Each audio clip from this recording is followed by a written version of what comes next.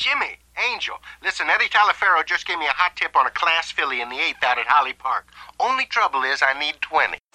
Welcome to 200 a Day, the podcast where we talk about the 70s television detective show, The Rockford Files. I'm Nathan Paletta. And I'm Epidiah Ravachon. For this episode, we're traveling to the Wild and Woolly Season 5.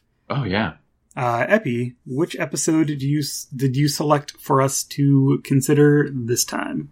Okay, so this is episode 15 of season 5, titled Guilt. And that title is important throughout this episode. It is a bit of a theme, perhaps. Yeah, yes. Heavy-handed at that.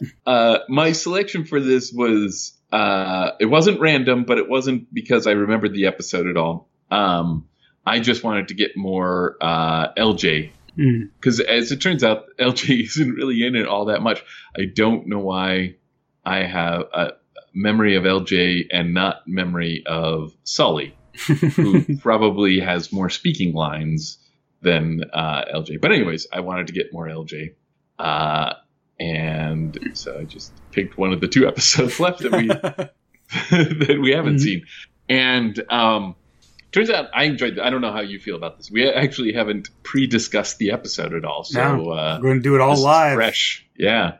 I will say that this is not my favorite episode. Oh, controversy. So we'll have a controversial conversation.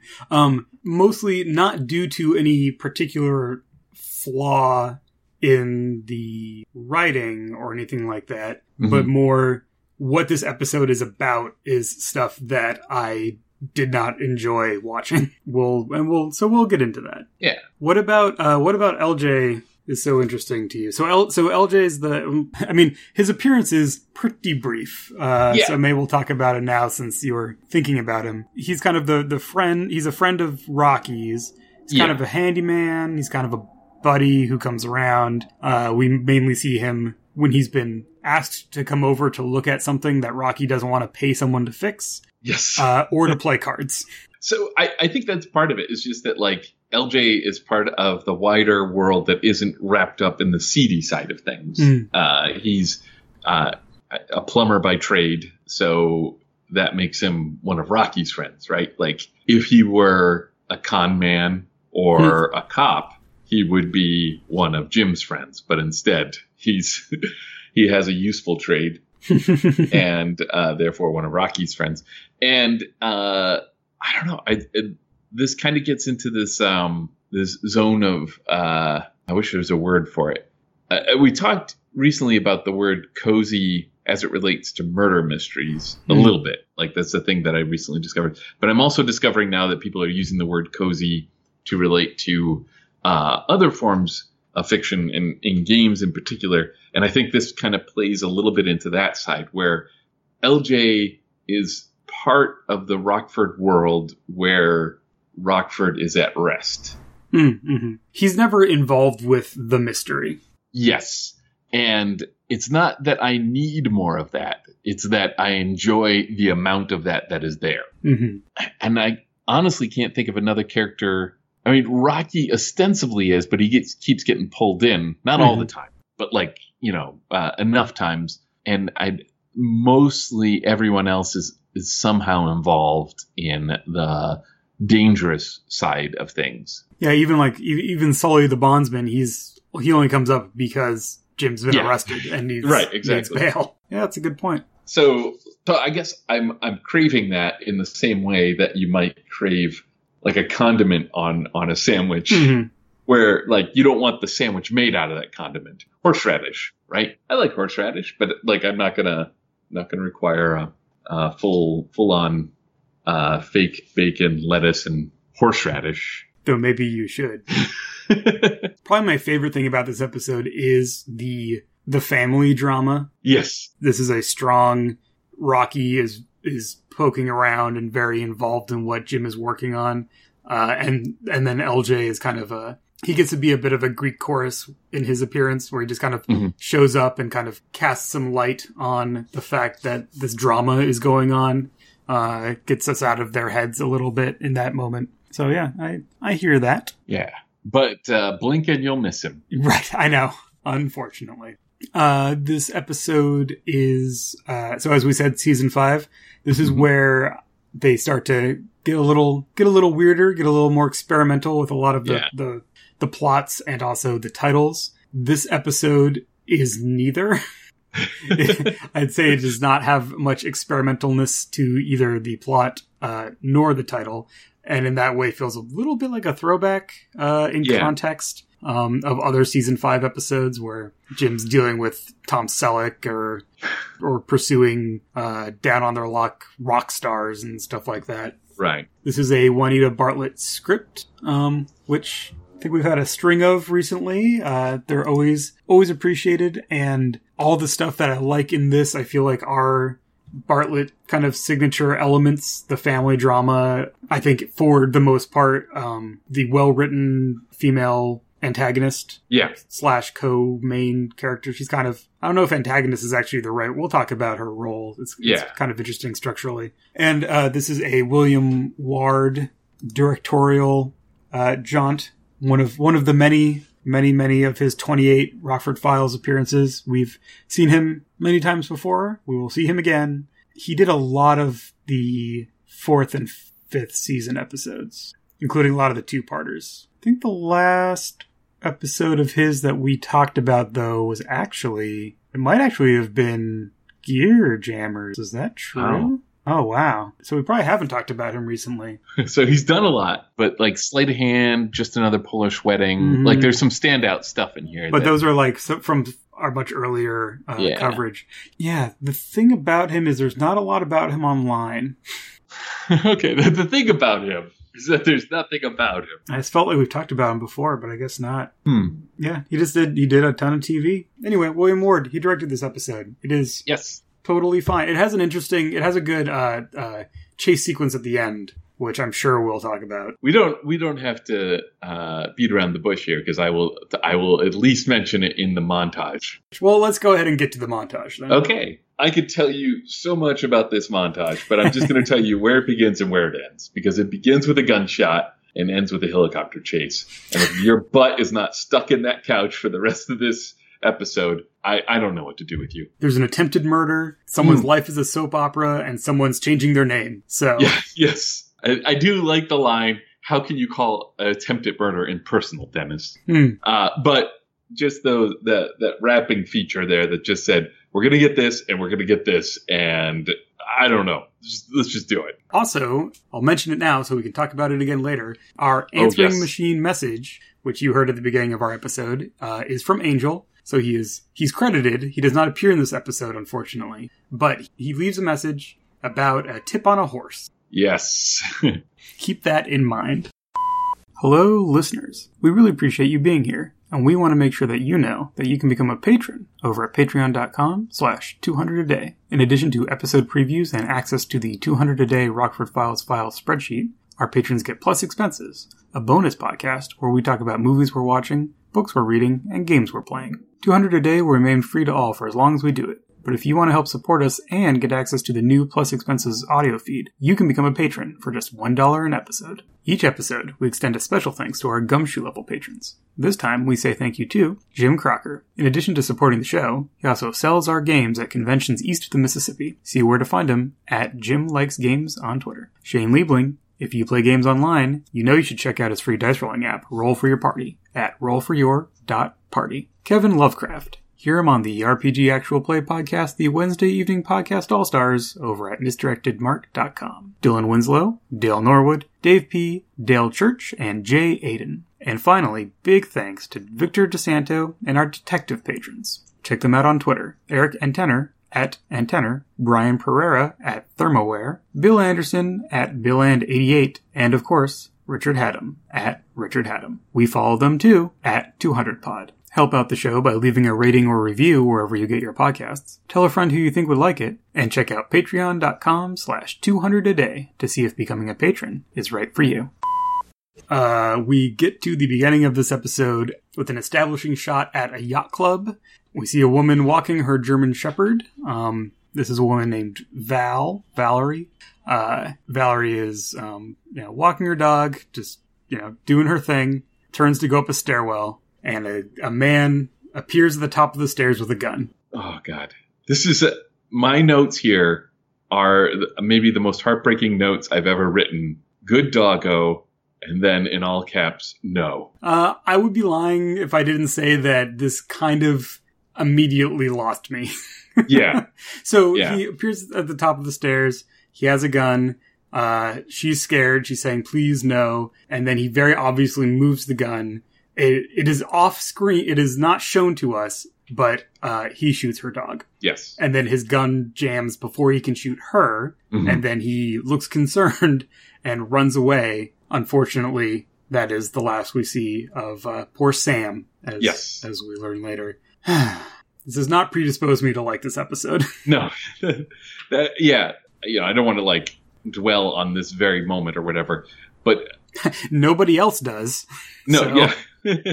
One of the things that makes it stand out maybe from stuff that's today that might have that exact same scene is that I felt like that was not an attempt to make him into the nastiest of bad guys. I felt like that was just the workmanship of it's just so kind of horrible how it's like, oh yeah, if he's going to kill her, he would get attacked by the dog. So that's what you would do, and that's horrible. There is there's like a verisimilitude to that decision made in that moment. Yeah. He's a guy doing a job, and this is the first part of the job. It's just one of those things where... Yeah, no, violence against animals.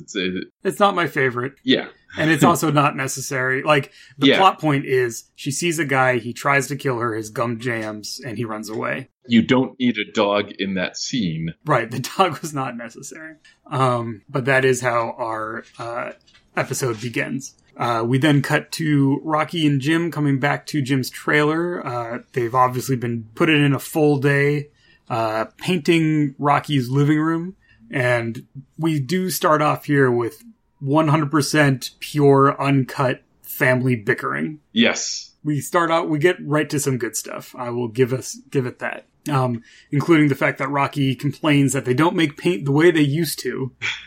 And Jim's like, it would have taken 2 coats then too, Rocky. Yes. Rocky, once they're in the trailer, Rocky goes to start the chili. They have this whole plan. They're going to call Coop and LJ and Dennis and invite them all over for poker night.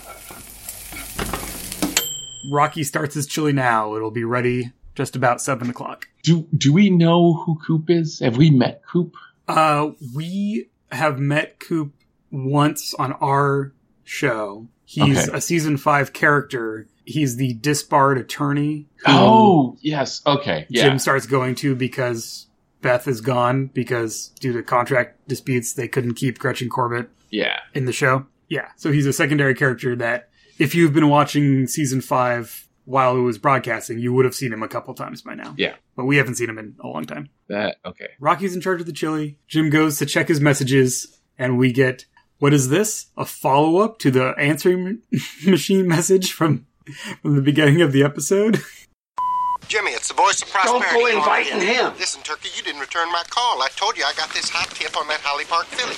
Like I said, just can give us both 500 guaranteed. So call old Angel. I can make us rich. I don't know why I live for this, because I really shouldn't. It's like every fiber of my being. But so Angel has a hot tip on some ponies that he needs. He just needs a little money from Jim. That's all. Just $20. And I think by now we all know the rubric. $20 is probably $100 nowadays, right? Like he's not just asking for what you would pay for like a movie nowadays. I don't know. I'm trying to put it in context here. My favorite thing about this is Rocky's aside. Don't invite him. Yes, he cheats, Jim. After that message plays, there's another message. Jim, it's Val. I'm sorry to bother you, but I just don't know where to turn. Jim stops the message before it can complete playing. Yeah. Rocky is immediately interested. He really perks up once he hears the name Val on the answering machine. We have a bit of business where Jim keeps trying to redirect him from talking about her, including threatening to come in and help him with the chili. And Rocky says that he don't want no one in the kitchen with him while he's cooking, which I appreciate. Yes, I was thinking the same. I wrote that right down. As someone with a smallish kitchen myself, it's just easier when there's, even if someone's being helpful. Yeah. Rocky was thinking about Val just the other day because he was looking through some records that she gave him. He mentioned he liked, some artist, and she just gave him the whole collection of his records. That was 20 years ago. Rocky starts going down memory lane in order to inform us of some of the backstory that is going to inform the events of the episode. So this is a woman that clearly Jim was in a relationship with. They almost got married. There was a child involved. Little Nancy was only 3, and she sure loved Jim too. And Jim finally cuts him off and doesn't want to keep going down memory lane. Over a long time ago. The embers are stone cold now. Yes. But Rocky does want to know what she wanted. So Jim does finally play the last of the message. Jim, I need you. Somebody shot Sam. I dug this scene. I like, obviously there's good chemistry between James Garner and Noah Barry. They do these family scenes so well. Mm-hmm. And just having them talk over each other, it's easy to have that be annoying to an audience. And instead, I'm invested. But it could be that I'm invested because I have a bunch of notes sitting on my lap and I have to prepare for a podcast based on this episode. I won't deny that. But nonetheless, it's clear that Jim knows stuff that Rocky doesn't know, that he doesn't want Rocky to know because he's trying to protect Rocky's innocence in a certain way, right? In a way, but I don't know if he's trying to protect Rocky, because Rocky knows, right? As we will see, there are some, not really secrets, but there's some pretty rough stuff that ended up happening, and Rocky already knows about that. It all happened while he was there. I read it more as Jim just doesn't, he knows how Rocky is. Yeah. And he knows that opening this door, all of a sudden, Rocky's like, oh, Val, I always liked her. Yeah. I think he knows that it's going to go to where it goes kind of midway through the episode where they have a conversation about, what could have been, basically. Right? Jim's the one who has to deal with the fact that he ended up not wanting to marry this woman. Right. And Rocky's like, why didn't you just marry her? It would have been great. And he's like, Rocky, how many times do we have to have this conversation? It's kind of, he just doesn't want to keep having that conversation over and over. There's a kind of a heartbreaking element to this because it's clear that, well, maybe not clear, but Rocky wants grandchildren, I think, is part of what's happening in this conversation. Yeah, I think so. And I can't remember if it's this conversation or it's another one, because they have quite a few about this, where he's like, you've brought me all sorts of enjoyment in life, but you haven't done this one thing. Yeah. The biological imperative here. I mean, and at the end of the day, Jim already has a complicated set of feelings about Val. Yeah. And having Rocky, putting the screws to him isn't making it any easier for him. Agreed. Well, we do not dither around once we hear that she's in need. We cut to Val, Jim, Dennis, and a man who we soon learn is Eric, Val's son-in-law. In her house, kind of, Dennis is taking her statement, and he seems dubious that they'll really be able to find out anything. He takes her description and says that they'll try to run it down, and Jim is immediately giving him, this is where we have the moment from the preview montage where he says, how could attempted murder not be personal?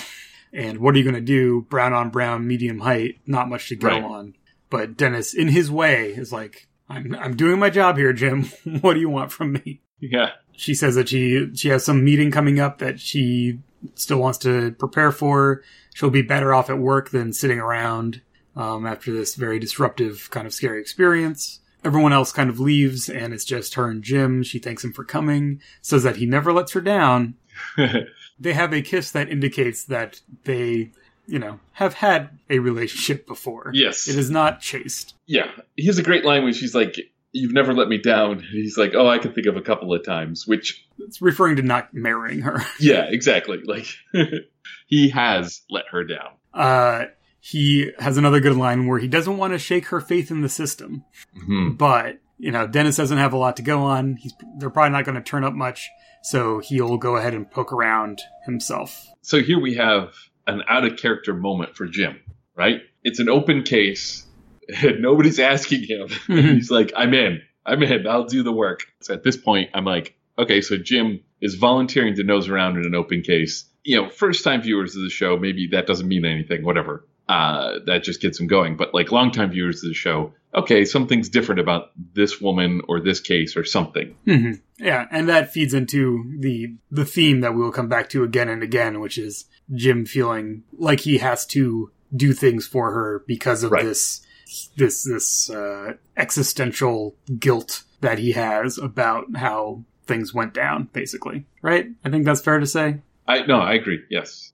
Val is played by Pat Crawley, who definitely seems like I'm sure I've seen her before, actress, but she's not been on the Rockford Files other than this, and she just has one of those faces. But she was all over TV at the time. And then I realized that maybe where I knew her from, with a different hairstyle, but she was actually in a Columbo episode, one of the early ones, where she was the murder victim.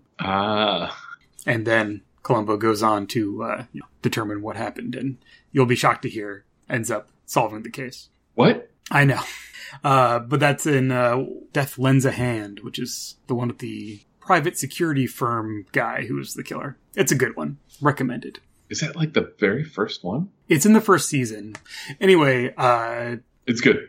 It's a good one, and this is I see more of her acting in this episode than we saw in that Columbo. Yeah. I think she does a good job with this character. Yeah, it's we haven't really gotten into it yet, but this character would have been easy to play her wrong, I feel. Yes. The way she's playing it right now, and all the way through to the end, leaves it as kind of an innocent character, although we'll find out that she really isn't. I think it's great that she's done that way rather than arch or cruel. Yeah. So she's kind of like a femme fatale, but not the standard femme fatale in this one. And that's as far as I can go with anything that has to do with noir. I apologize. Well, Jim says he's going to take a look, and then we come back to him heading up some steps, and he kind of has a double take on a woman who's sitting outside in a convertible. Inside, there's an argument in progress. Mm-hmm. There's a beefy guy in a loud tie, who's Mr. Zakarian. He does not approve of the decor that his wife, who we learn is the woman sitting outside in the convertible, has approved for their interior decorating. One of the things that, this is one of those scenes that the Rockford Files does so well, which is bring us in the middle of something, and then we learn everything we need to know about who and what and why just through the scene unfolding. So there's no up top exposition. It's all in the scene. But this is, so Val's business, she's an interior designer, interior decorator, studio of some kind. So that's what she does. And this guy, Zakarian, is using her to decorate someplace. And she's arguing with someone else, a second level design guy who we do not see again in the episode. Yeah. But he looks like Gary Oldman. I think. So I noted that, but it is not Gary Oldman. No. Even though Mrs. Zakarian approved all the furniture, he wants to throw it all out, get rid of it, and he is told that even if they throw it in the boxwoods, they're still going to have to pay for it. And then he threatens to sue if they insist on making him pay for something that he doesn't want to pay for. And this is when Val steps in. She tries to straighten it out and calm everyone down. No one wants to be calmed. We get the threat of a lawsuit, and Jim has entered at some point during this and kind of seen this all unfold, and then comes up to Val's defense once they start directing their anger at her. She ends up introducing Jim. Oh, this is my friend Jim. He's a private eye. He's looking into the guy who tried to kill me today or whatever. Yes. Which is very frank. This does not appear to change Zakarian's mind, and he storms out saying that his attorneys will be in touch. He has this great moment when Jim butts in where he's like, well, who asked you? And she's like, I did. I agree with you about this scene, just kind of laying it all out. And there's stuff that happens here that is going to be important to the mystery, but isn't quite obvious right now. I think. Yeah, it had the feeling to me of this scene is more than just business. Mm-hmm. There's stuff here that matters. We'll see what happens with it later. You know, I wasn't like obsessively looking for clues. I was kind of like, okay, this will be important at some point. And I think it actually takes a long time before there's a payoff for this. Mm-hmm. But our next scene is at the police station, where Jim is telling Dennis how to do his job. Yes. In the way that Jim would do it if it was Jim's job. Yes. But it is not. Two different concerns going on here. Jim has one job.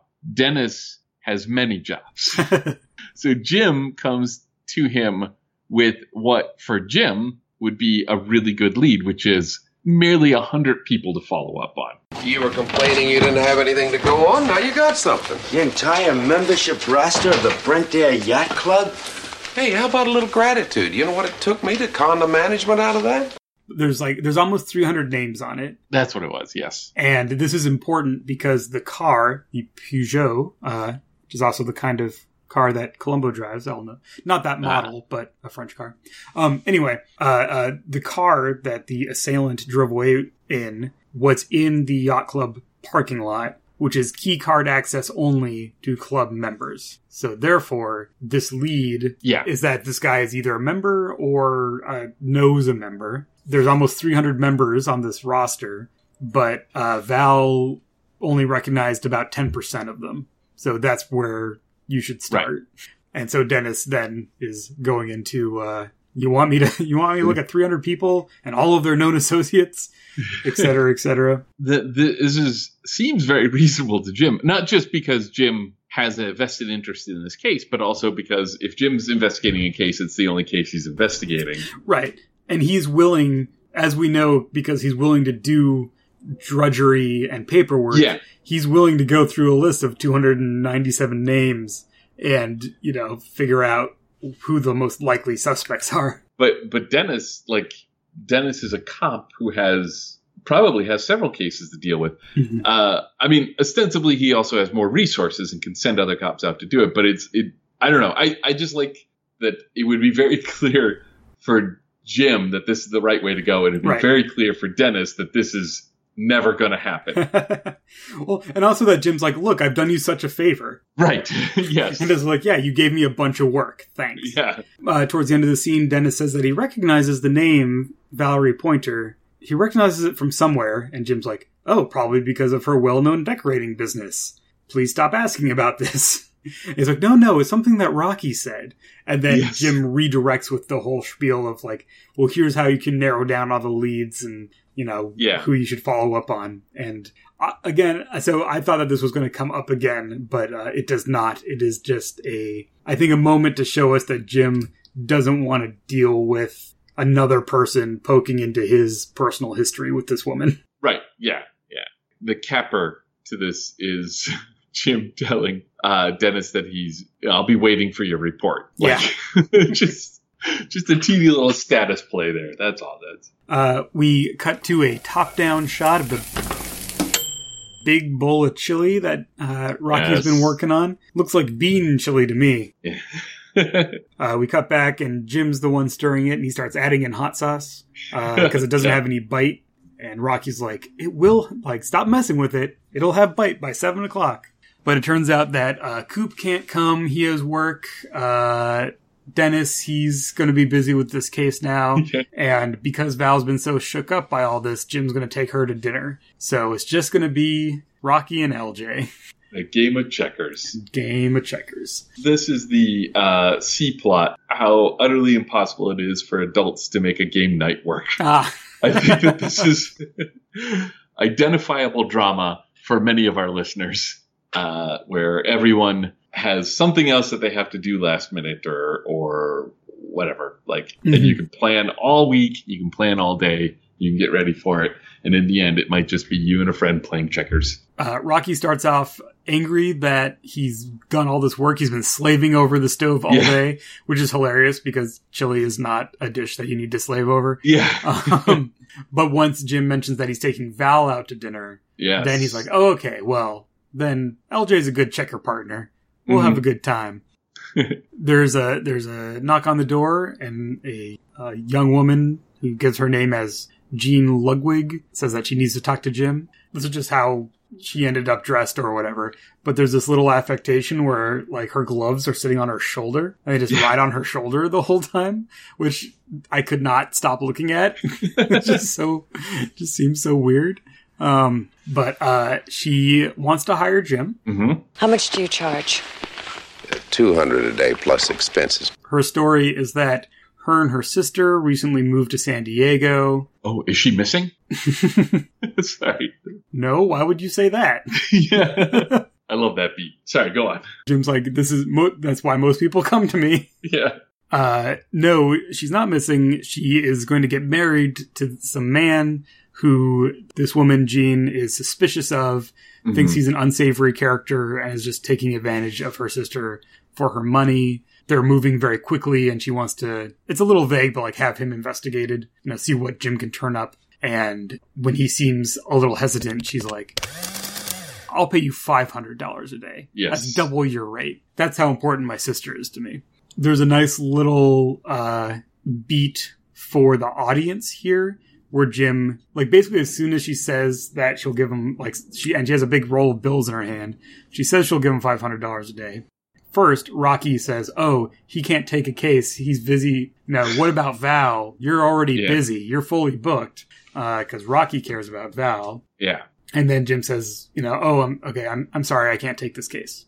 And it's so definitive. And I'm kind of like, that seems weird. Because it also does not seem like Jim would be like, oh, the only thing I can do right now is deal with Val. Because he's kind of equivocal about that, even though he is trying to help her. I mean, I was relieved because on my notes, it's finally Jim's got a case he can refuse in this episode. So I was worried we weren't going to get that beat, and we got it. I didn't remember this episode at all. And I kind of assumed that, this would be he takes another case that is, quote, unrelated, but turns out it is related, right? Yeah, yeah. But that's not the beat. The beat is he says no, and then she tries to insist, and he's like, no, I'm sorry, I just can't help you. I can recommend someone. And she's like, no, I've already wasted enough time finding you. Yeah.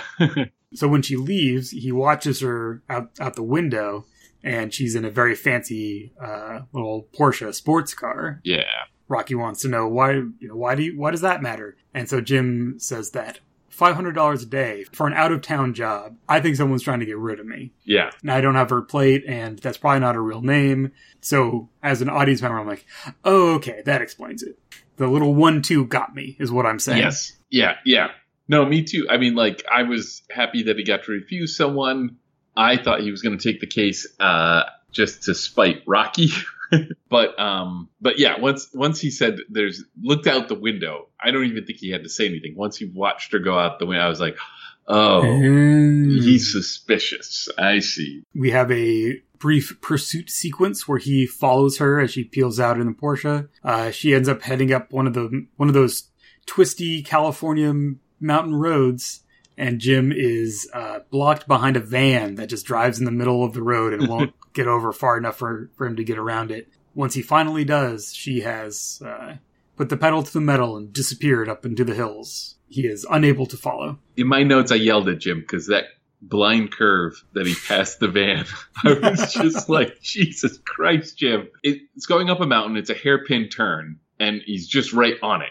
And he's like passing the van. And so from our crane shot or our helicopter shot or whatever, where we're seeing it, we can see there's no traffic coming down the hill in his direction. So he's safe. But like from his point of view, just a few feet away is that turn, and somebody could be peeling down that at any speed, and he would have no idea till, Anyways, this is old Epi. and buckle your seatbelt. Back in the trailer, Rocky wants Jim to take some of the chili to Val. Since it can all be frozen anyway, but he should take her some home-cooked chili. He pulls out these ice cream containers to store the chili in, which Jim does not approve of. Because even though, sure, they're designed to go in the freezer, the last time he froze some chili in one of those, there was a distinctive butter pecan aftertaste. Yes. Which I think would actually probably be nice from chili.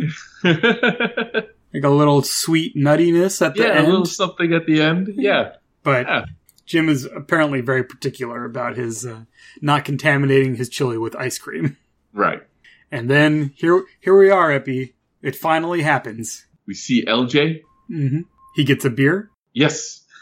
And, my notes here are just about the epic quest to try and make a game night work. This is the death of a game night. As Rocky goes through how each person can't make it.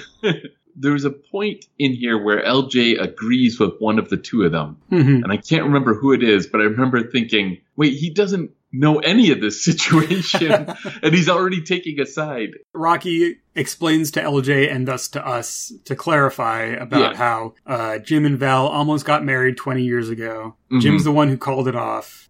She's been in some trouble, so now he's taking her out to dinner. Jim says that their reservations are at the Cocked Hat. It has the best ribs in town and the best cottage fries. Yes. And then Rocky says, why are you going there? She's not going to like that. That's a place you like. Well, I asked her where she wanted to go. She picked the place. I didn't. Yeah, because it's one of your favorites. That's the way she is, you know, Jay. She's always thinking of the other fella, never of herself. Yeah. Whatever, you two. I drove all the way over here for a poker night. And now I'm going to eat some chili and play checkers with Rocky. Not too bad. Not too bad. And then we say goodbye to LJ. Yeah, LJ seemed cool with the fact that he drove over there, and it was like... He's Rocky's friend, right? Yeah. No, I'm not surprised that he's cool with it. What I'm saying is that, it is the kind of... I've been LJ in this situation before. Sometimes the person that has come maybe even the longest distance who's shown up, and it's like, oh, nobody else can make it. And you're like, okay, yeah, no, that happens. Well, I'm here now.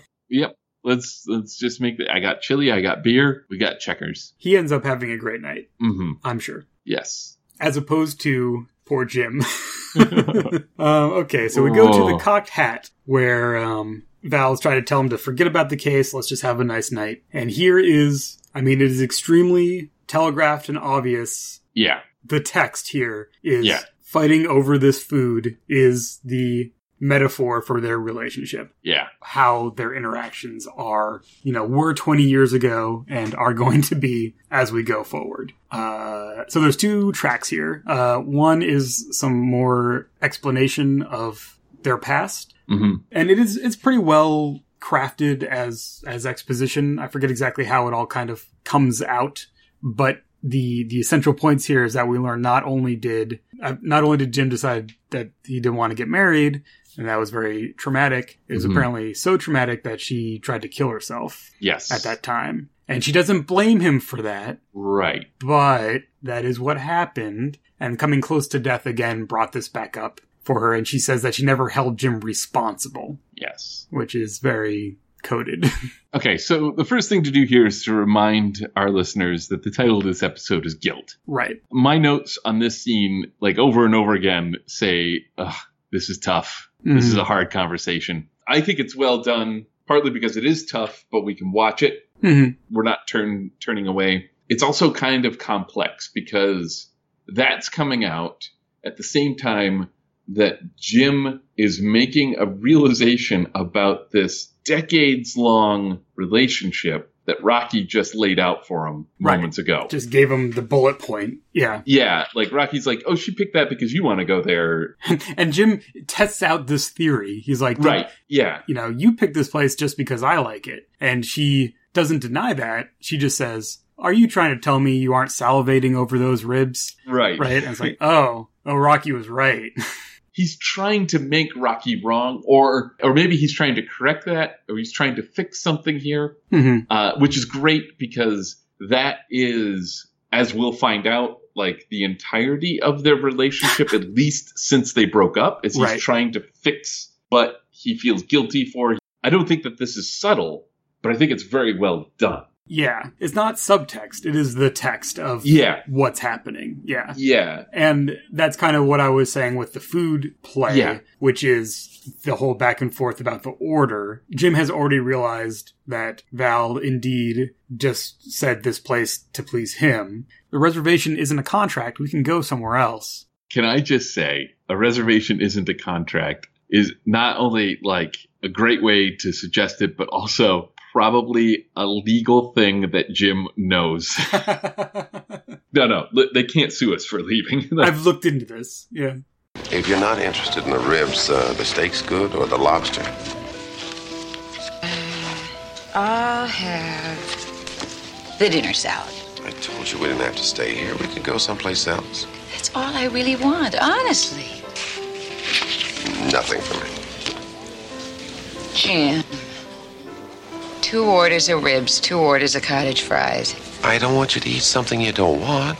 You don't want me to eat something I do want. Dinner salad for the lady, ribs and fries for me. This exchange, I think, is the heart of the matter here. Jim says, I don't want you to eat something you don't want. And Val says, you don't want me to eat something I do want. Yes. Yes. Oh, boy. Do you think Jim enjoyed that meal? Not even a little bit.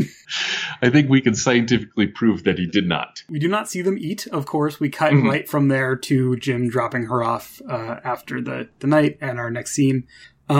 This scene, though, this is the I mean, we see this reinforced by more stuff over the course of the episode, but this is the dynamic encapsulated in this scene. And, oh man, it feels... I think so. This is part of why I wasn't really into this episode. Yeah. This dynamic is one that at times in my life I have lived in and do not want to relive. Yes. And while I trust that everything comes out fine in the end because it's the Rockford Files, that emotional journey is not one that I want to be on. So now I'm just kind of like watching for the plot and waiting for it to be over. Would you characterize that as just about as far down memory lane you care to go? Yeah, perhaps. And it's not even about like details. It's more about like, oh, this dynamic, this feeling of there is no possible way for me to feel like I have actually satisfied you, or I've actually made happiness happen, or that I've actually answered, the way that will make this all okay, and the feeling of impossibility. Yes. That is a very visceral feeling. Yeah, I'm with you. I think in the plus expensive episode that we recorded just before this, I mentioned that there are many personal stories I could tell that relate to this episode, and I'm about to, in like a scene or two, tell the one I'm comfortable telling. Okay. But I feel the same thing here. Like this reminded me of very specific relationships I had that ended, and the dynamics of them. So I really identified with what Jim was going through here in several ways. And I mean, I will point out that like I don't think that in those relationships any of them were exactly Val. Right. Yeah. Yeah. But there's that thing where a relationship has gone wrong. Somebody in that relationship has to say it's done, and maybe they've done that wrong. Yeah, it's not a Jim is blameless in whatever happened, or what. Like the guilt part is the fact that he feels responsibility for Val, for something about her, for her well-being. Yeah. And I think it's given to us through the dialogue that probably the suicide attempt is the root of that. But that's also a toxic power dynamic, right? Like, now I have now made you responsible for my well-being, but you have no control over my well-being. Right. That's the dynamic that makes me shiver. Yes. If I watched this and I thought, oh, Jim is blameless entirely in this relationship, and therefore this is her putting this all on Jim, then I would come away from this episode. I would not like this episode.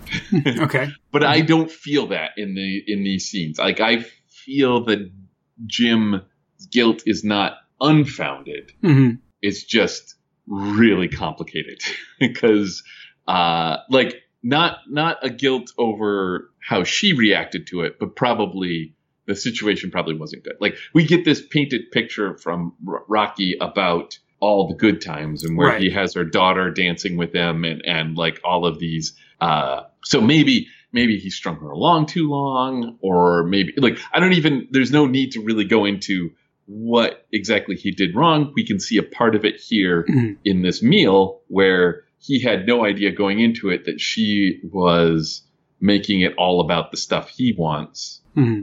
He was maybe just inobservant.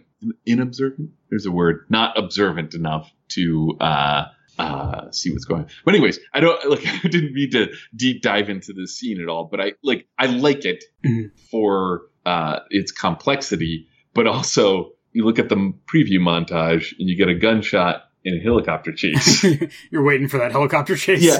Yeah. And then this episode has several gut punches throughout that aren't that, which is not a complaint about it. I'm just like, there's an expectation switch. Yeah. Maybe the last thing I want to say about this is that, and this kind of gets back to what I was saying in our intro about it's kind of hard to describe the role that Val plays as a character. Yeah. Because I said antagonist because she ends up having an antagonistic relationship. But she's not the antagonist in terms of pushing action. She's not a villain. And I think the complexity of how she is written and her dialogue paints a portrait of someone who, has been through a lot of trauma. Yeah. And the way that she behaves in the world reflects that. Mm-hmm. But that also means that she is a hard person for me to empathize with. Yeah. Because it feels like she doesn't take responsibility for overcoming her trauma. She just has all these coping mechanisms that hurt other people.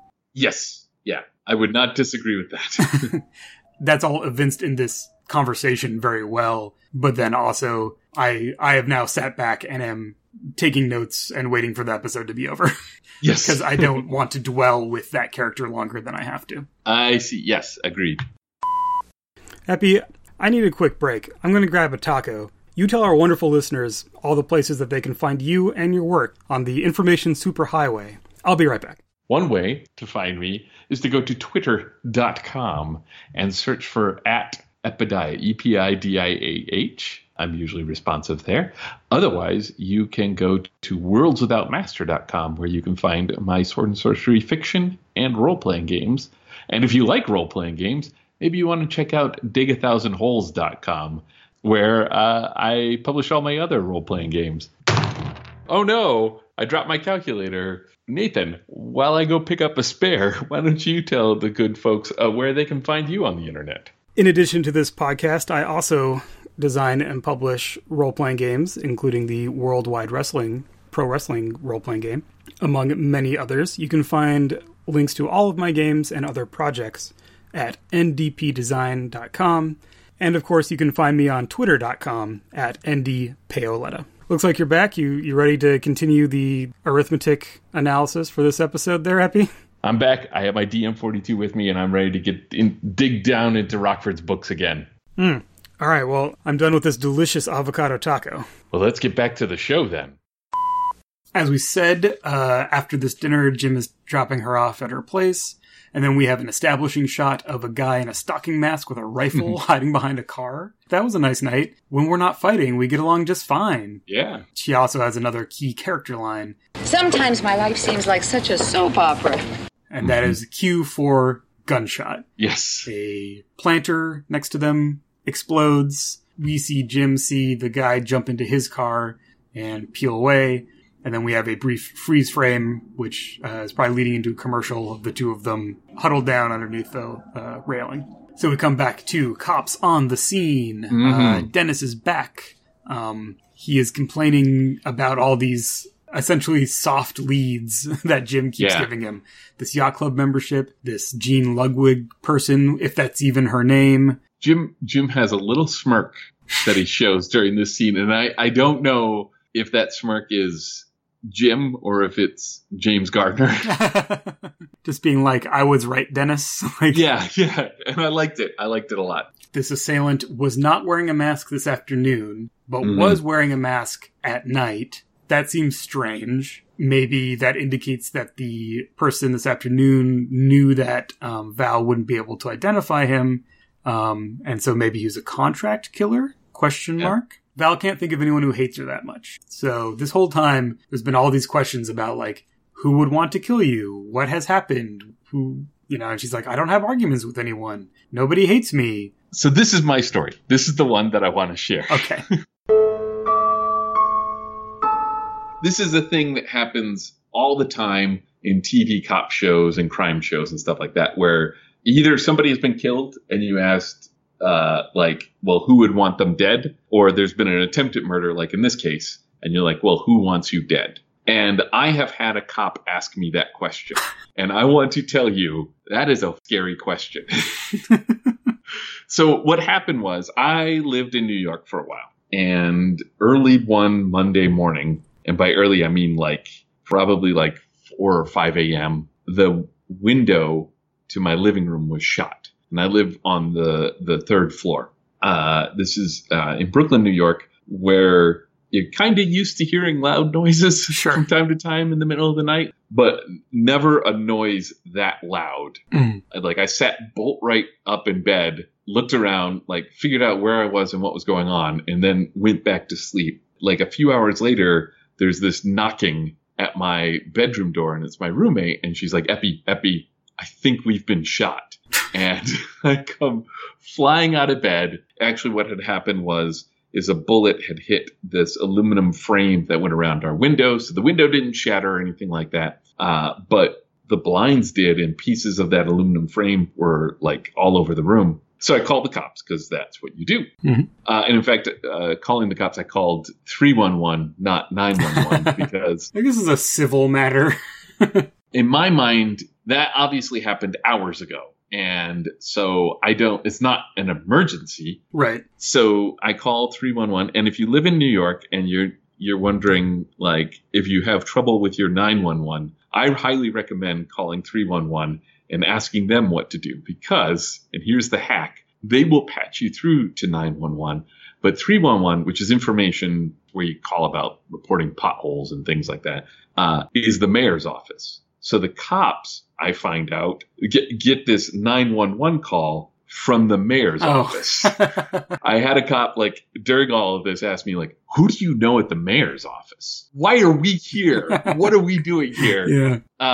Anyways, the point is, the cops didn't come right away. And while I was waiting for them, I kept, you're doing this thing where you're like, we've been shot. I'm fine with it. Oh, wait a minute, hold up. Maybe I'm not, or whatever. And you go back and forth. You turn on the TV to try and drown out your voices in your head. So what had happened was I'd turn on Comedy Central and I hit mute. And it's roughly around that time that the cops came in and they were investigating the place. And it is not at all like the competence porn that is on television. And then so there's this cop who asks me, do you know anyone who would want you dead? This is the first time in all of this that I actually thought that question through. And that is a terrifying moment to think, is there someone out there who actually wants you dead? That's not a thing everyone has to deal with all the time. Not being Angel Martin. This is not something that you frequently have to deal with. And up until that point, I had assumed that nobody wanted me dead. Now, my working theory of what actually happened was that somebody was drunk and just shot a bullet into the air. Because like I said, I'm the third story, they never solved this crime. But, okay, Comedy Central, I don't know what they're like nowadays. But at the time, they had all these, comedians on stage doing their thing. Part of the craft of filming those things involve taking footage of the audience laughing. Right. It turns out that my high school girlfriend had attended that show. She has a lovely laugh, so they clearly put the camera on her several times to show you that. So here's my TV on mute. Here's a cop who asks me, do you know of anyone who would want you dead? And I'm trying to think this through, and I look up at my TV, and I see my high school girlfriend laughing her ass off. am I in a television show? Like, what is happening here? That's pretty good. But it turns out, no, she doesn't want it. That you know of. That I know of, yes. That is my one story connected to this that I'm willing to share. Well, thank you for sharing. That's a good one. Well, similar to Epi, Val cannot think of anyone that hates her enough to try and kill her. And then the scene gets real good. Jim asks Dennis to leave a couple cops there overnight, just in case. And Dennis is like, yeah, sure, of course. And then Val starts coming over faint and asks Jim to go get her a brandy, which is in a different room. While he's out of the room, she tells Dennis, you know what? I don't want you to leave your men here. Jim's going to stay. I'll be fine. And it makes me anxious to have people I don't know around. So, please don't leave your men here. And Dennis is like, whatever you say, right? Like, he's a little concerned, but professionally so, and does what she wants. So he leaves. Jim comes back in. She says, oh, Dennis had to leave and get back to the station. I told him not to bother leaving his men. I'd be nervous with them here. I'll make up the guest room for you. And Jim is not pleased to hear, A, that Dennis didn't leave anyone, and B, that Val was expecting him to stay. Well, where I sleep is something I like to decide for myself. Well, there's no reason to be upset. I'm fine, really. You do whatever you think is best. Which is the most passive-aggressive. Yes. So... Oh, my God. Up to this point, I was not reading ulterior motives in the things that she was doing. Sure. I mean, she obviously liked Jim and wanted Jim in her life, and probably in a capacity that Jim wasn't comfortable with. Mm-hmm. But this moment, this thing that she does here, this is wrong. Yeah, this is manipulative. Yeah, and so this is the part where I'm like, all right, Jim, good on you for holding those boundaries. Yeah. So he does end up staying. Mm-hmm. This is also a moment where and maybe this is another episode creeping into my memory, but I was like, is she setting herself up? Mm-hmm. Has she hired someone to take shots at her in order to get Jim to, stay with her and have an excuse to keep him around? That's what I was thinking was happening after seeing this little manipulation. Yeah, I think that's a deliberate misdirect in this. Like, I don't think you're wrong for thinking that. Like, I think that's one of the things they're trying to imply, but not actually say that's what's happening. Right, and that is not what's happening, to be clear, but that is where my brain went. Oh, a red herring. Yes, indeed. Those are the word I was looking for. We go to Rocky's place where there's still paint drops all over everything after they've been... As we know, they were repainting the living room. Jim's looking for his card case. He's in quite the mood. Rocky's like asking him why he's behaving like an angry bear or bear with a sore tooth or something like that. And Jim very clearly saw what happened. Yeah. As soon as I was out of the room, Val sent Dennis away and made it so that I had to stay. So I stayed with her. I think this is after there's a little bit of like, oh, you stayed at Val's? In the guest room, Rocky. Yeah. And he's saying, it's not safe. She shouldn't have done that. She didn't think. And Rocky has this weird line of, she doesn't have to think, she's a lady. Yeah, Rocky. Mm-hmm. God damn it. We get Grandpa Rocky here, where Jim is the one who says she has a successful business. She's responsible for her own life. She's doing well. What do you mean she doesn't have to think? And Rocky's like, all I meant was she should have a man in her life. Yeah. Like, that's what he's trying to communicate here. This is the first of several feet that Rocky put in his mouth. I think you were saying there's a series of gut punches. Here's one. Man, she really loved you. Who do you know that ever loved some other person more than their own life, huh? Oh. That's a rough thing to throw onto someone. He's not saying that Jim's responsible, but it wasn't until after they broke up that she took all those pills. Yeah.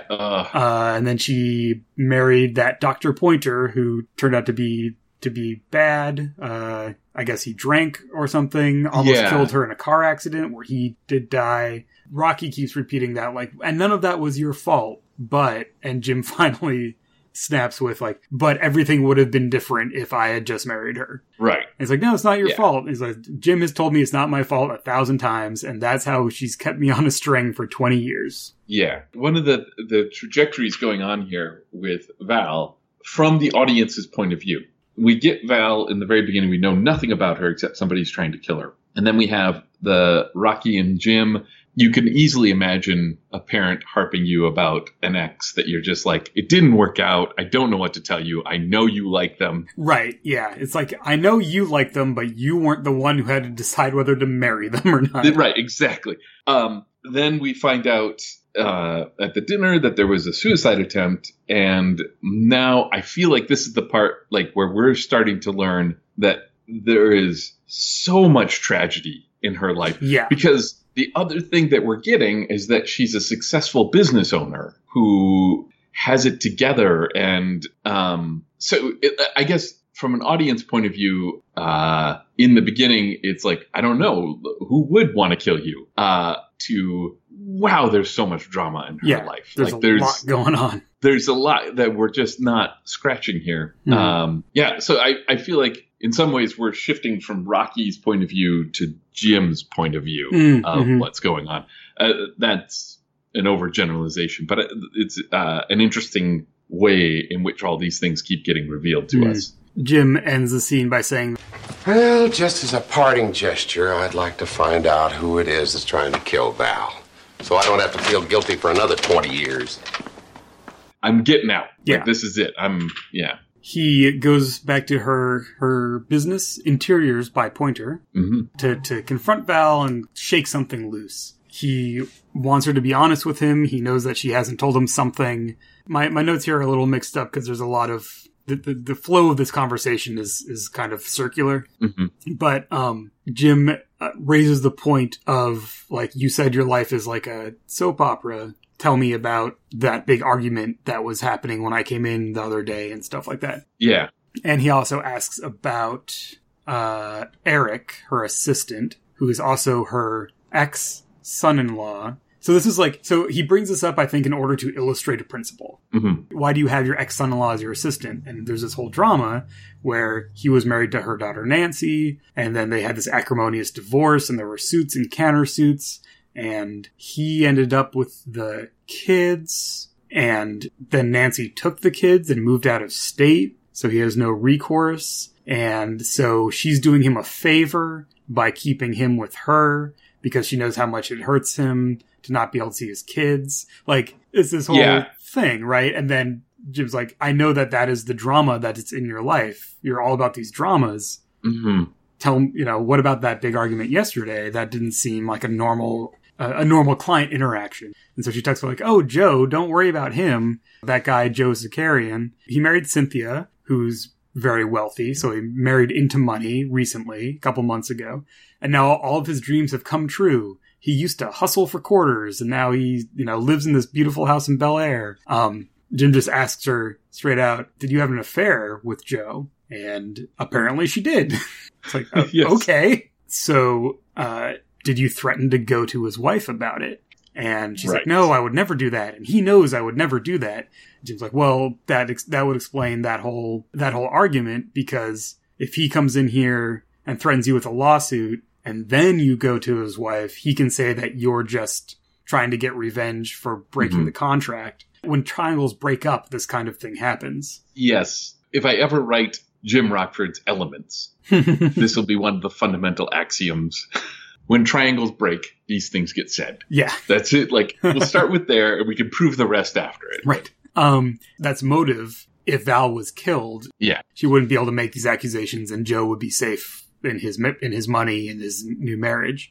And so if Jim can place Joe outside her house last night, they got the motivation and they got the man. I don't know if that all hung together as a series of sentences, because as I said, the dialogue here, again, it is well written in terms of it conveys all this information, and it makes sense when those two people are talking to each other. But it is kind of circular and going back on itself a couple times. Yeah. In order to make these points about how Val presents this front of everything's fine, nothing's going on. But once you dig even the slightest into stuff under the surface, they're these soap opera dramas. I felt a little bit like this is also, all right, we need to get moving with a story here. Yeah. I mean, the dam is broke now, right? Mm-hmm. Like that line that he has where she's like, honestly, we've been through all this. And he says, we've been through it, but not honestly. Mm-hmm. From that point on, it's like, okay, here's all the stuff that we've been hiding, like stuff she's been hiding from us, but also like this is her that Jim knows. We haven't gotten that yet. And it's a little bit of a time constraint dump, if you will, but it gets us going forward. And it's not unusual for the genre, right? Like to kind of have this breaking point where it's like, all right, you want me to do something, but you're not giving me the tools I need to do it. So our next scene is one of our great minor characters. Jim goes to talk to Cynthia, this rich woman that Joe Zakarian has married. Our establishment shot is a suitcase being thrown down a flight of stairs. And then we see Cynthia in a very nice dress with like pearls, kicking the suitcase so that it'll keep going down the stairs because it's heavy. And the doorbell rings as she's doing that, so she goes to open it.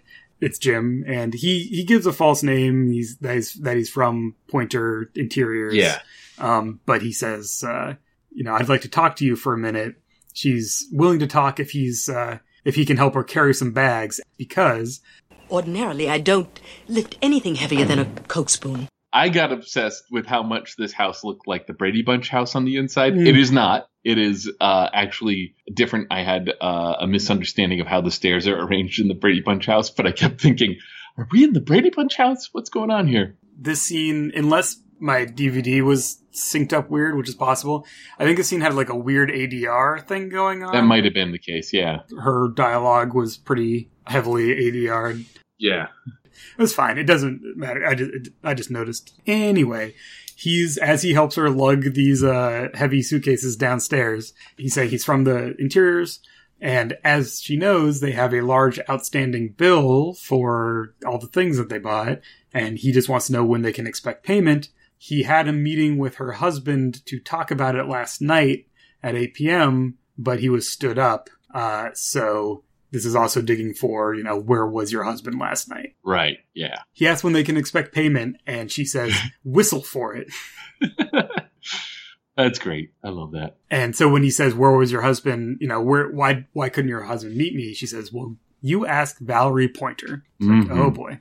They had a party last night to celebrate their perfect marriage. And he spent a bunch of time on the phone and then disappeared. She followed him to see where he went, and he was across the street from Valerie's apartment waiting for her to come home. Dun, dun, dun. Zakarian menacingly shows up in the background while she's saying this, so we see that he overhears it. He tells her to go to her room, which incites another furious exchange of words, but she ends up storming out. Jim tells Zakarian that it's only attempted murder now. Yeah. Why, it's not too late. Good old Joe takes a swing. Jim ducks out of the way. Joe trips and falls down the stairs. Yeah. And we have a shot of him crumpled on the landing. And then good old Officer Billings telling us that he has a concussion. I do want to point out that with stairs like those, I mean, that's like Chekhov's gun. Right? Like somebody's got to go down those stairs. They're the open plan stairs where there's no back between them. And also there's only a railing on one side. Yeah, and when we see him, she's kicking luggage down. Like, it's just, I'm just happy it wasn't Jim. I know. So Zakarian's unconscious. He has a concussion, so he hasn't said anything yet. But as Jim tells Dennis, his wife puts him in front of Valerie's house at 9:30, which was half an hour before the shooting. And so we have this motive to cover up the affair. And Dennis is telling Val that, okay, your things should be okay now. You are going to have to deal with the publicity, and there is going to be a trial, so you have to prepare for that. But we got the guy. Val and Jim head out of the hospital. Jim wants to know how did he end up hiring her company? She's like, well, we were friends, and so when I heard that they were buying a house in Bel Air, I told him to think of me. Jim wants to know if she thinks that he took that as an ultimatum. And she's like, no. You don't understand my relationship with Joe at all. Yes. He was just doing little favors. He would just do favors for me. Like if I was having trouble with my car, he would come over and take a look. You would ask for little favors, and a man married to a famously jealous woman would drop everything and come over to your house just to do them. Doesn't that sound a little more like guilt than friendship? Oh, no, Jim, you don't understand the kind of relationship we had. Oh, I think I do.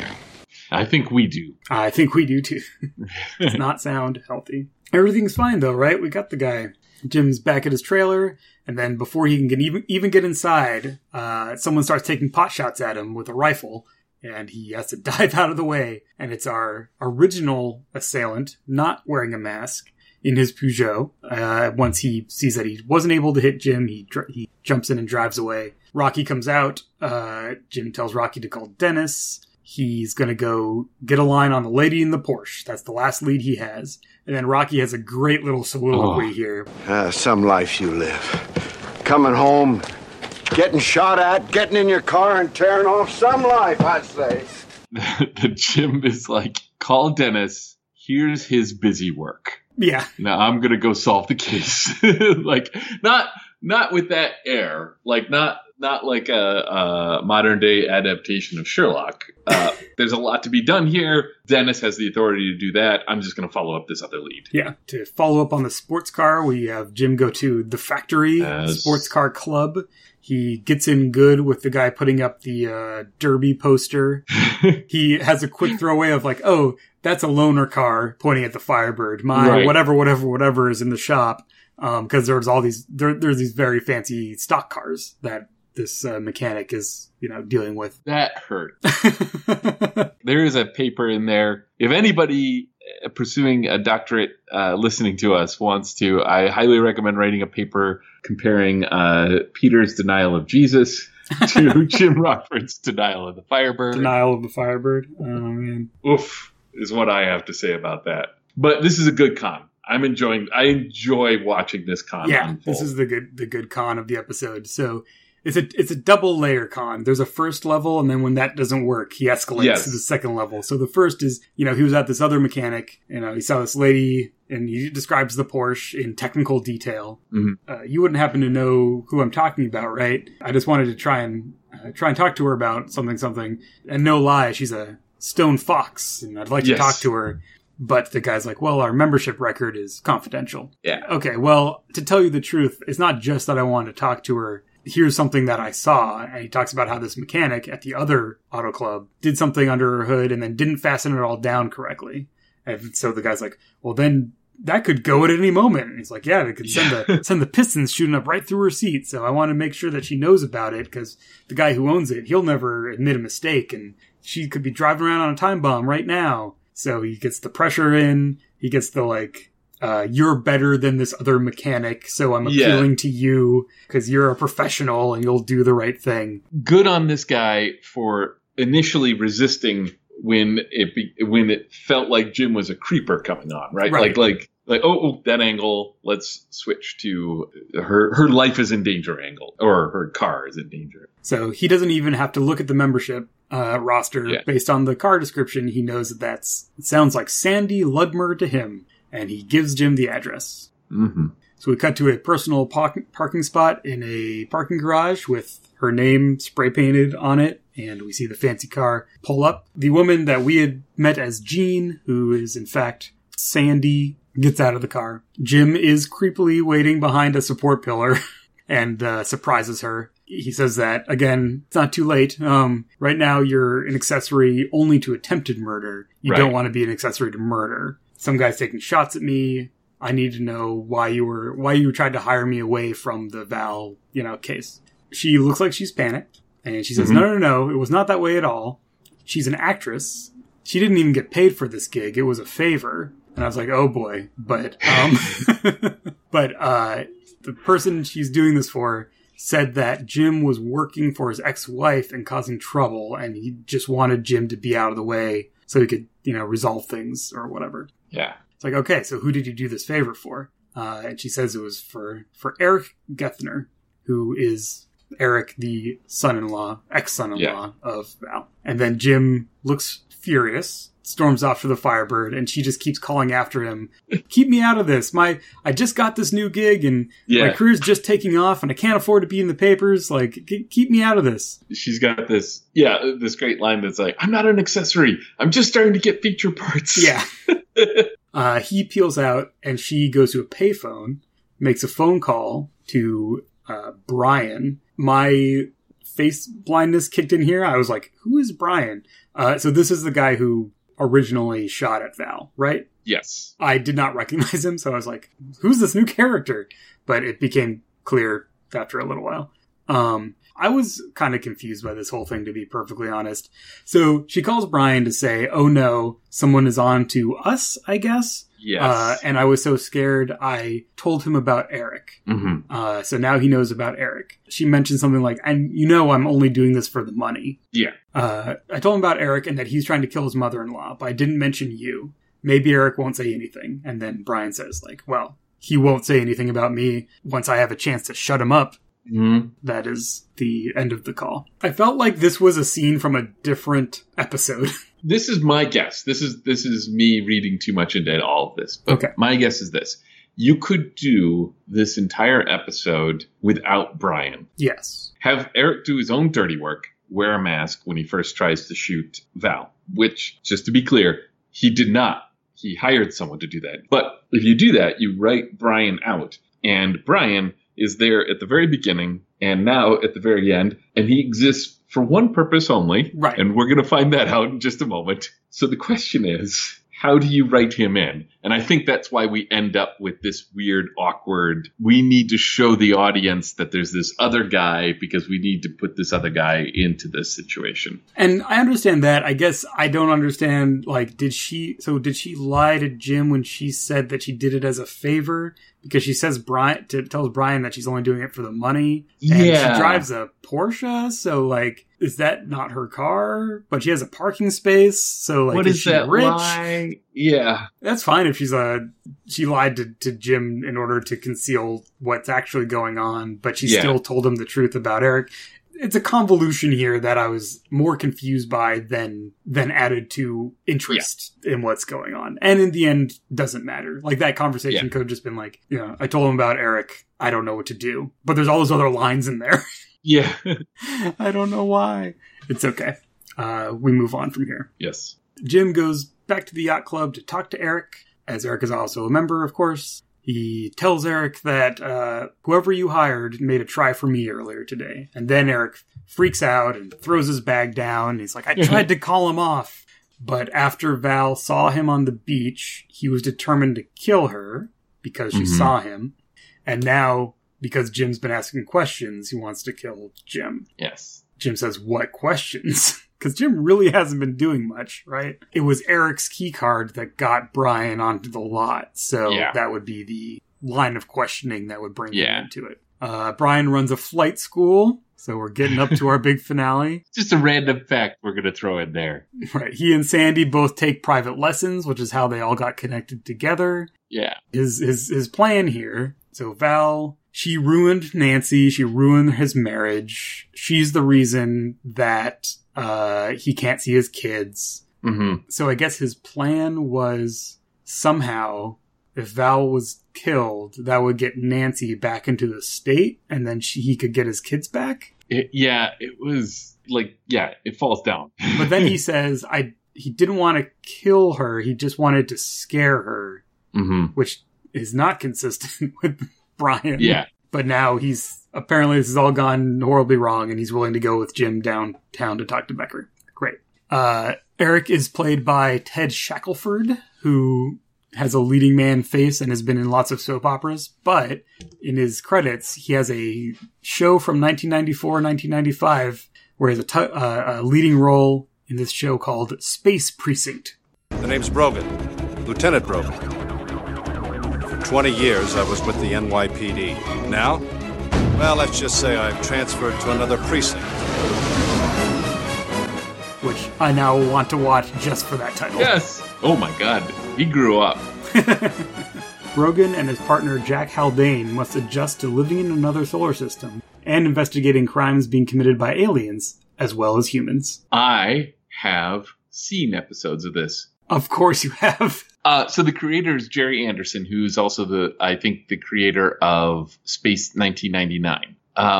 And I think I might have seen that because of Space 1999, because it sounds so familiar. And like looking at the picture of it, I'm like, there's a 2013 documentary called Space Precinct Legacy. And the tagline is the story of the most ambitious British television series ever made. Wow. All right. Good to know. Note that for later. Stretch goal. Anyway, Jim and Eric are in the Firebird, and then we see a mysterious helicopter start following them from the air. Jim notices, and then Eric sees it, and it's like, it's Brian. He's crazy. Like, what's he trying to do? Kill us? I believe that's also in the preview montage. And then we have the exciting helicopter chase scene. Okay, so first of all, technically accomplished. I'm trying to think. I've got some things written down here. My first thing is, flight school. Like, when they first mentioned it, I was like, here's the copter. Right, I know there's a helicopter coming. I saw the preview montage. Yes. By season 5, I feel like they've earned a copter chase. Oh, sure. I feel like they've earned it. I'm not saying that the show needs a copter chase, but at some point, you could just say, here it is. You can have a few more calories in this meal. You've been good. Sure. So a thing about a copter chase is that there's a few things they do with the car, but it's not as tricky as the car chases are, right? Like, and by tricky, I mean, like, technically it is tricky to do it, but I mean, like, there's not a lot of, like, tactical moves that you can make in the car. And they're out on an airfield, so, like, a lot of it is just clear, open sky. Like, that's the whole point to having an airfield where you have an airfield. There's, like, it's flat ground or whatever.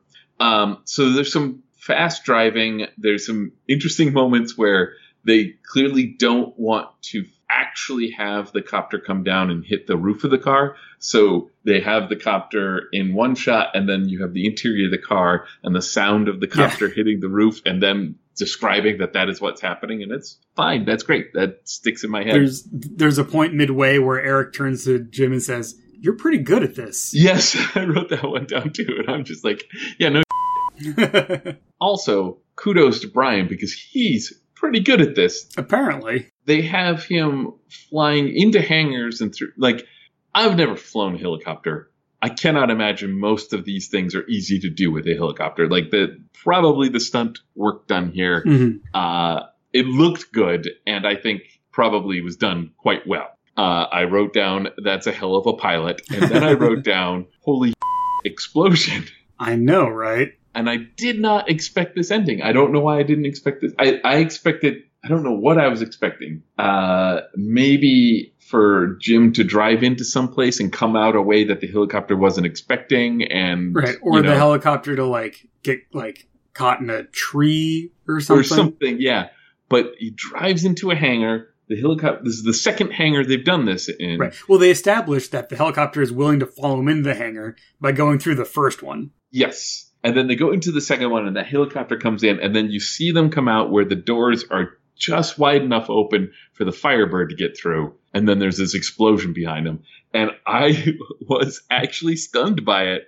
I don't want to say I'm jaded, but like, the year is 2019. How many Fast and Furiouses have we seen? Like, he didn't have the Rock hanging out of his car window, holding on to the helicopter with a chain, and still I enjoyed this. My response was more like, wait, so is Brian dead? Right. Did they just kill Brian? That seems unlike the Rockford Files. Yeah, like that. Yeah. Even to the point where there's a few moments after the explosion where I'm like, so how does he survive that? Mm-hmm. There's no trick here. He's dead. They killed Brian. There's an explosion. Brian's gone. The end. Yeah. So we cut from the explosion to Val thanking Rocky for the chili he brought by. She can't wait to try it. She's still just so overwhelmed and can't understand why two people wanted to kill her. Jim explains that Eric thought he'd get his kids back somehow, and that for the first attempt, Joe Sakarian saw an opportunity to keep her quiet about this affair, and so he took it. But thankfully, they're both incompetent, and neither of them, achieved their goal. And Rocky says that, well, it's all over now, and that's what counts. Val thanks Jim. They get another kiss here. And then she says, she's been having trouble with her car. like the starter or something. Maybe he should come over when he has some time and take a look. And Jim gets this great look on his face as she walks away with the big like serving bowl full of chili. Like it's not like a container. It's like a big stainless steel like catering bowl with saran wrap over the top. The way she was carrying that, I don't know. This is adult Epi going, God damn it, you're going to ruin your clothes. You're going to spill that chili. All right. Sorry, well, she has to go because it's so crazy now that she's running, she doesn't have the assistant, so everything's crazy with the clients and whatnot. So as she leaves, Rocky says that, seeing her again after all this time, she's had a really rough life. She's been through so much, and he starts to thinking how he never visits and he never gives her a call around Christmas time. Well, what I mean is that seeing her again just made me feel kind of guilty. And we end our episode with the two of them sharing a look. Where I think the look on Rocky's face is that he finally gets what Jim is trying to say. Yeah. In that last moment of the episode. And that is Guilt. Some life. All right. So, so I like... it's a little late now. We've gone through it. We've all seen it. It's not a Rockford Files that I'd be like, hey, you want to just have a fun Rockford Files time? Here's one that ends in a helicopter chase. Instead, I would be like, oh, here's one of the ones that kind of gets a little dark. Trying to put my finger on what leaves me feeling very unsatisfied about this episode. Right. I do think the end is very abrupt. Yeah. I mean, so kind of like mystery story-wise, the pacing on this one's real weird to me. It's kind of slow burn, red herring. Yeah. Resolution. That works as a story, but it wasn't that interesting to me, I guess. The motivation was a little unclear. Yeah. Kind of from all parties. Yeah. I'm going to go with the theory that this is 2 episodes jammed together. It feels like that to me. It's like an episode of visuals that they didn't have a story to hang on. Mm-hmm. Moments and action scenes and things like that. And then they had this more serious story about Jim's personal history. And they kind of slapped them on top of each other. Mm-hmm. It's functional. You can make that work, but it's like the joints aren't perfect. Yeah. And then I think there's something about the emotional arc of the episode doesn't have any catharsis to it. Nobody seems to learn anything. Yeah. I don't get the sense that Jim has achieved any resolution with his feelings of guilt. And I don't feel like she's learned anything about herself. Yeah, the closest we've got is that Rocky might have learned something about her. Right. Feels not very satisfying when so many of these episodes do, even when they have a lot of plot going on, also manage to give us an emotional arc that goes somewhere. So, I don't know. I'm being kind of a negative Nathan today. I had a visceral response to the toxic relationship that was laid out in front of us. Yeah. And then was not brought back into it by the other elements of the show that in another episode might have been just fun. And in this one, we're kind of like, yeah, okay, that stuff happened. But you liked it more, it sounds like. Yeah, I liked it. I think we're both informing it with our own personal history. Oh, absolutely. And it's split 2 different ways there. Like, I was like, yeah, drag me. It sounds like you were ready to wallow in that particular pool. Yeah. And I was like, nope, don't want to get in the water. Well, okay, let's be artistic about this. Yeah. We talked about that meal he had with her, right? Like the ribs and the cottage fries that he was looking forward to. And then he clearly wasn't going to enjoy the meal because of what happened, right? Mm-hmm. I think that is this metaphor for the whole episode. Because so much of our enjoyment of things is not the thing itself, but everything around it when it happened. And like I could definitely see this episode going the other way for me. And I'm just coming out of it going, oof. There are gaps, right? Like we talk about them. The moments where afterwards you think about it when you're doing your podcast and you're like, wait a minute, why is he trying to kill her? I mean, it makes sense if you think that everyone is not very smart. And everyone's not very smart and thinks that killing someone is a solution. Yeah. Because there's plenty of not smart people out there who don't then hire a contract killer. Yeah. with all of their flight school money. Well, so your point about our enjoyment of a thing is not just the thing, it is all the things we bring to the thing. Right. Right. Yeah. I think anyone who spends any time critically thinking about what they enjoy, that is something that you end up having to consider. It is valid to have responses to something based entirely on your relationship with it that aren't like, quote, objective, right? Like, I don't think either of us, and if anyone listening is like, but you've been trying to be objective this whole time, then we have been doing a bad job of explaining how we approach the show. Because it's not about objectively analyzing. It's kind of like coming to this thing many, many years later as the people we are. Here's all things I like about it, and then sometimes it does stuff I don't like. Mm-hmm. That doesn't mean that it's a failure of an episode or a show. Like, if anything in the episode has quote unquote failed, I think it's character motivation and kind of syncing up why these attempted murders were happening in the first place, and giving us a little more to go on than like, I have a psycho flying school instructor that I can just hire to try and kill my ex mother-in-law, and then who won't give up no matter what. Seems a little weak to me structurally. I don't think the character of Val I think that's a great character, and I think her dialogue's good. I think the way that her relationship with Jim is portrayed on screen is very deftly handled to not make her a pure villain and not make her a stereotype. But my encounter with that character is my encounter with a character that I do not want to empathize with. And then that kind of brings down my enjoyment of the things that are good in the episode, like all the family stuff with Rocky and seeing LJ and, that kind of stuff. To be perfectly clear about where I'm trying to parse my reaction here. I had just finished watching a series of lectures about the mathematical concept of chaos. Mm-hmm. These are systems where small changes lead to drastically different outcome. Sure. The classical example is a pendulum, where if you take two pendulums and you let them go, they tend to behave the same way. But if you put on these two pendulums a second arm and then let them go from as close to the same starting positions as you can, they will soon follow very different patterns, right? Mm-hmm. In a very broad way, that's what the mathematical concept of chaos is about. Anyways, the point is, I think that there's certain bits of fiction, certain Rockford Files episodes that are like the pendulum, where it doesn't really matter. You just kind of get into it and you can kind of get the groove and you get out of it and everyone's kind of in the same spot. And then there are episodes where small differences in where you come in have larger things coming out. I think it is a metaphor that makes sense. Yeah. You know more about it than I do, so you are the source of authority on this matter. Oh, God damn it. I think that, as we saw, poor Jim did not end up making any money on this adventure, turning down the $500. So, right, where did that $500 come from? Okay, whatever, it doesn't matter. Moving on. Our good friend Jim Rockford did not make any money on his endeavors here.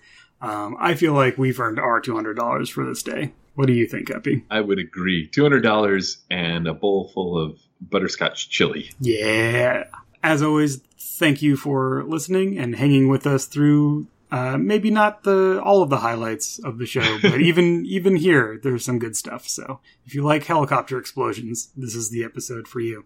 With all of that in our past, we'll look to the future and be back next time to talk about another episode of the Rockford Files.